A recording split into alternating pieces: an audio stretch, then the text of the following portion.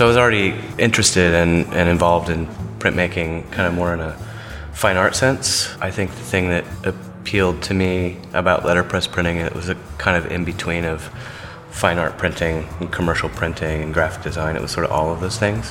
And it had a real connection to music already. I feel like, back in the early 90s, it wasn't uncommon that people were recording and making all of their own packages in some fashion. And I had seen some other people that I didn't really know personally, but had kind of seen these things at record stores, and it just seemed to kind of be a perfect combination of all of those ideas. And you could make millions of dollars doing it. I was like, yes. Welcome to Hello Atelier. I'm your host, Betsy Blodgett, and with me is producer Jonathan Getz. Hello. So, I think it's time for us to confess to our audience that we are addicted to buying prints. I mean, I want a new house just so we would have more wall space and could empty the tubes of posters in waiting, which are begging to be hung. Don't worry, I told our realtor to find us something with at least 1,000 square feet, just in corridors. We'll have halls of prints. But yeah, the poster problem is something I think about every time my mind wanders from the computer and onto my jam-packed office walls. Whether it's the ballooning collection of concert prints by Ames Brothers, Wes Anderson prints by Tim Doyle, or others by Hat Show and E. McKnight Coffer, I want to display them all, and more importantly, I want to have the option to comfortably grow our family of prints. You claim to despise wallpaper, but I know that these prints are a wallpaper you welcome. Well, yeah, they are. Collecting prints is a hobby that can be wildly rewarding. When you stumble upon a vibrant screen or letterpress print at a shop, or score the last of a limited edition at a concert, you get to revel in the thrill of the hunt. No camo required, just a credit card. And that is one of the reasons why I often try to stay away from the shop of this week's guest, Brady Best. His store, Hammerpress, is full of letterpress posters and prints, and frankly, I don't have the room for any more wall art. Luckily, he also does greeting cards, and we have loads of room for those. I get a kick out of the giant letterpress machines required to make tiny greeting cards, and I completely understand the letterpress resurgence. The results are prints that are so tactile, you can feel the techniques and machinery required to... Well, let's let Brady explain it. Cue Brady. I started doing things while I was in school with people that I knew that were in bands. There was a lot of other projects too, just kind of more art or writing related, but I wasn't really musical myself. I mean, I could make noise, but I wasn't ever in bands. And so that was kind of part of that whole collaboration of people making their own music and designing their own packages and making them. It was a way to mass produce something that was artfully made. And so we did a few, maybe a half a dozen of those kind of projects at the beginning. I've never really looked at it as a super money-making thing. We do get called to do, occasionally somebody will see our work and want to do a tour poster, for instance, or there might be a really big show that somebody has, like Wilco, they have people that are always contracting for poster work where they're doing a show. But I would say the majority of the time I kind of have gotten comfortable with just being friendly with the promoters and just saying, hey, I want to do a poster for the show. Can I do it? Yeah. I'll give the band, 100 posters and keep this amount. I typically don't really address it I want to do this for X amount of dollars, and because then you have to show. It gets into this client relationship that actually is really difficult to deal with when I make things the way I make, because they're pretty much designed on press. I have an idea, and I feel really driven to make it because I like the band, and so it's exciting, and it kind of loses a little bit of its luster if it turns into a real job. So if we're able to make a compromise and say we're going to make this poster really cool, and you get some posters that you can sell at the show, and then we keep X amount that we sell at $20 a pop until they sell out. So we're not really getting rich off of those people's talents. I don't feel like we've ever taken advantage of that, but that's where it's more fun to me, is it's my own kind of project, I guess, as an homage to the fact that I just dig their music and would want to make my idea of a visual representation of what that is. Surprisingly, aspiring letterpress designers don't have to go far to find a mentor in the letterpress field. This medium of printing has flourished over the last decade, going from an endangered art to a relatively mainstream technique. However, since Brady was at the forefront of this resurgence, he had to forge his own letterpress community. There were a few guys that I kind of was inspired by that started a small press here called Fireproof Press. And it was basically, Art Institute grads. There were a few people that were in the band The Cocktails that were involved in that printing company. They were in Lady Volkus, and they just had a press and some silk screening stuff. And I think they really got started when they were just printing stuff for The Cocktails, which were this really great band. Some of those people went on to be in the Sea and Cake and a bunch of Chicago-related bands. But they were just making all of their own stuff, dolls, posters, buttons. But that was really about it. I mean, there were commercial places that did like numbering and die cutting and stuff, but not kind of in the creative world. So really, that was it. I mean, that's the only thing I knew about at that time here. And then they moved to Chicago. So for a pretty good period of time, it was really just myself doing it, kind of trying to figure out what I was doing. There was always kind of a pretty active, like, book arts letterpress, like in more old school, like involved in the book arts and like super expensive, like fine art books, chapbooks, things like that. Hatch Show Print, of course, was around, which if you got into letterpress printing at all, you eventually kind of heard of them. That was kind of the beginning of their resurgence too. They kind of had that period of time where they just, they were just this shop doing old stuff. And then there's a guy named Jim Sherrod who runs that kind of came on board maybe right around that time, a little sooner than that. He was their historian. I think he kind of was hired maybe to be their archivist and historian. And he kind of jump-started that into like being involved with Charles Anderson and Ray Gun Magazine and different places where you'd see this stuff that looked different, but you didn't quite know what it was. And there were probably more people than that, but you just couldn't find them. I mean, it wasn't really yeah, like now there are websites specifically for buying and selling equipment, and Etsy and all of these things that have caused a huge resurgence in that and other kind of printing. I didn't really know what I was doing. I mean, I'm sure a lot of it was emulation. You kind of see something that you like that somebody else did, and you don't know who that is or if it's old or new. And it's done in letterpress, so you kind of just sort of look at your stuff and look at their stuff and try to figure out how they did it and noodle around for a while and make a bunch of really horrible looking things. I think it just kind of develops through the materials that you have back there. If you're doing things with handset type, there's really only, I wouldn't say it's endless possibilities. Like if you're working on the computer, it's just like the sky is the limit.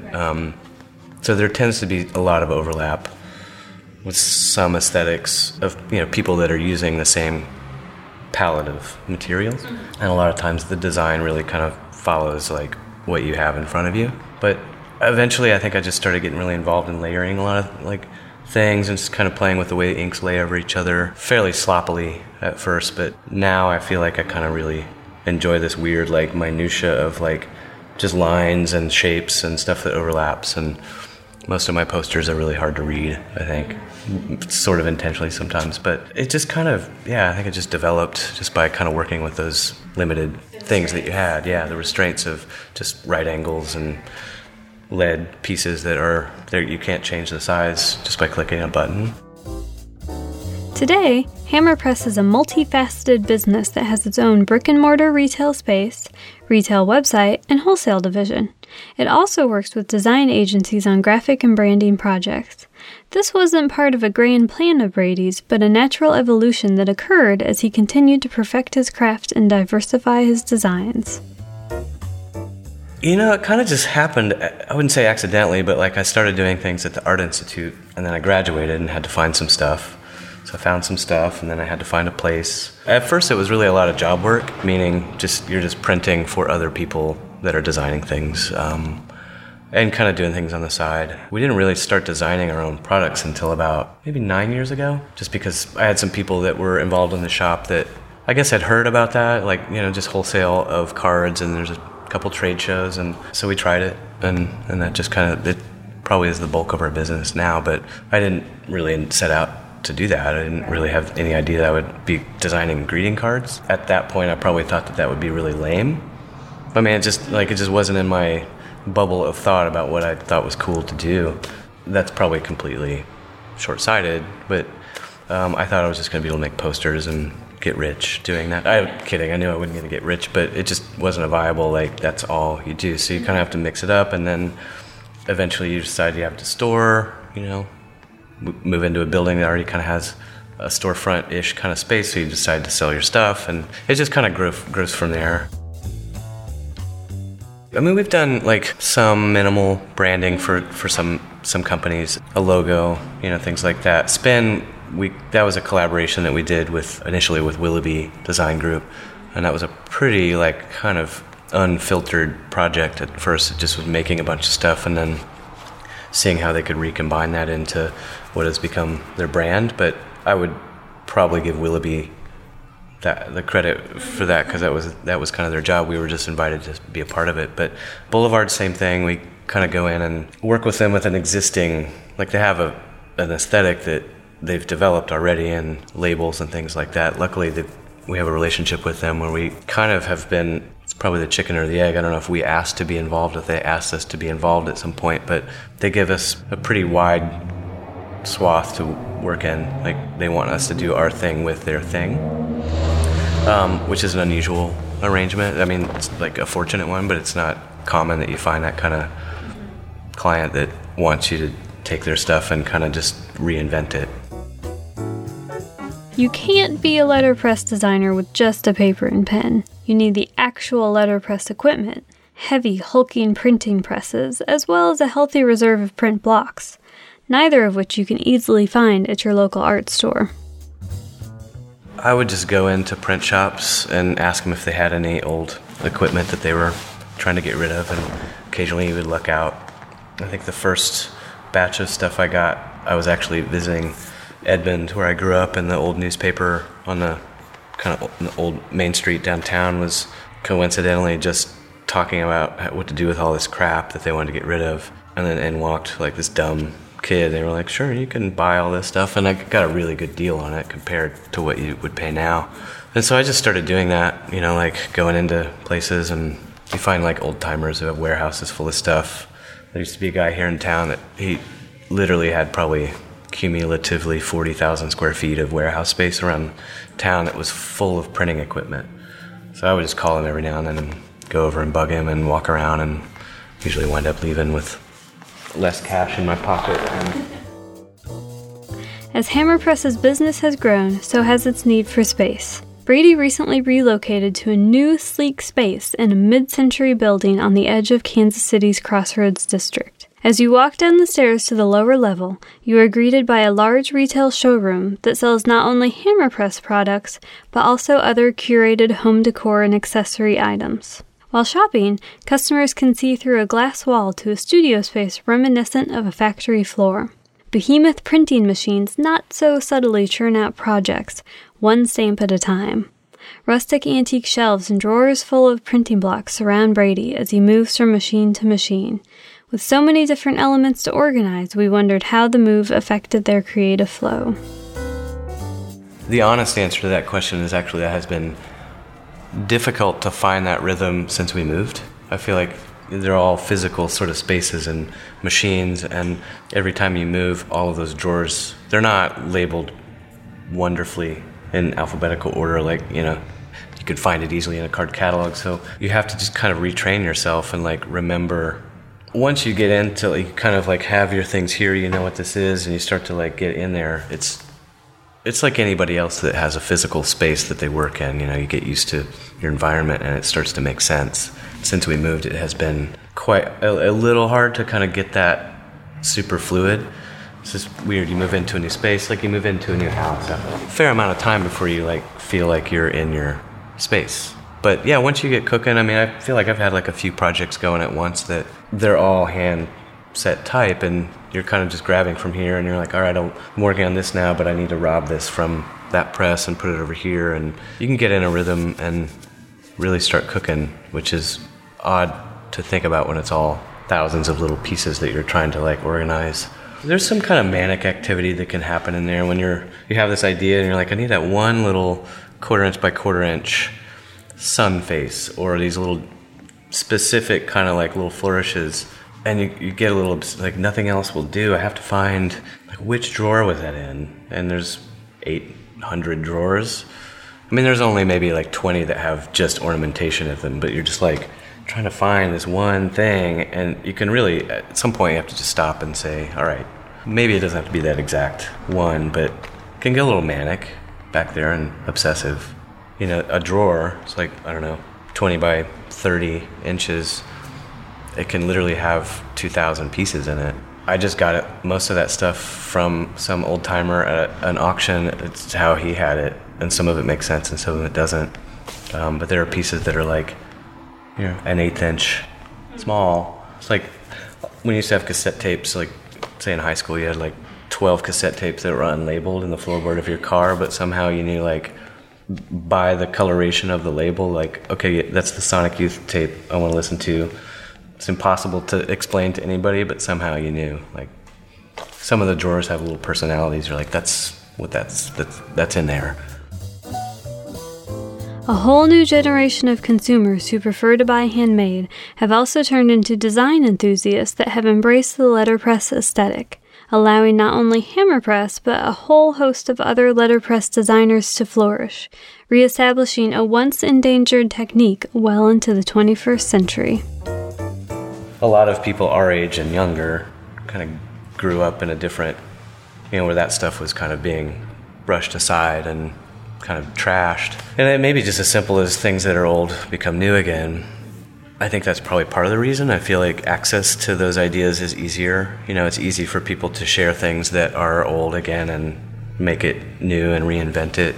I feel like maybe the community of kind of people buying local and people wanting to buy things that were made by somebody, they're more tangible now. Like, it's not an abstract idea. It's like, you go to any city and people are entertaining that idea and supporting it. I don't know if it's just letterpress necessarily. I mean, there are a lot of silkscreen, like people that are making things that feel like they were made by human, whether it's furniture, soap, or candles, or printed stuff. I feel like probably our generation of people, when they got to be adults and in school and after, kind of embraced that in the same way they did with music. People that like to find unusual music that wasn't on the radio, kind of was the same thing.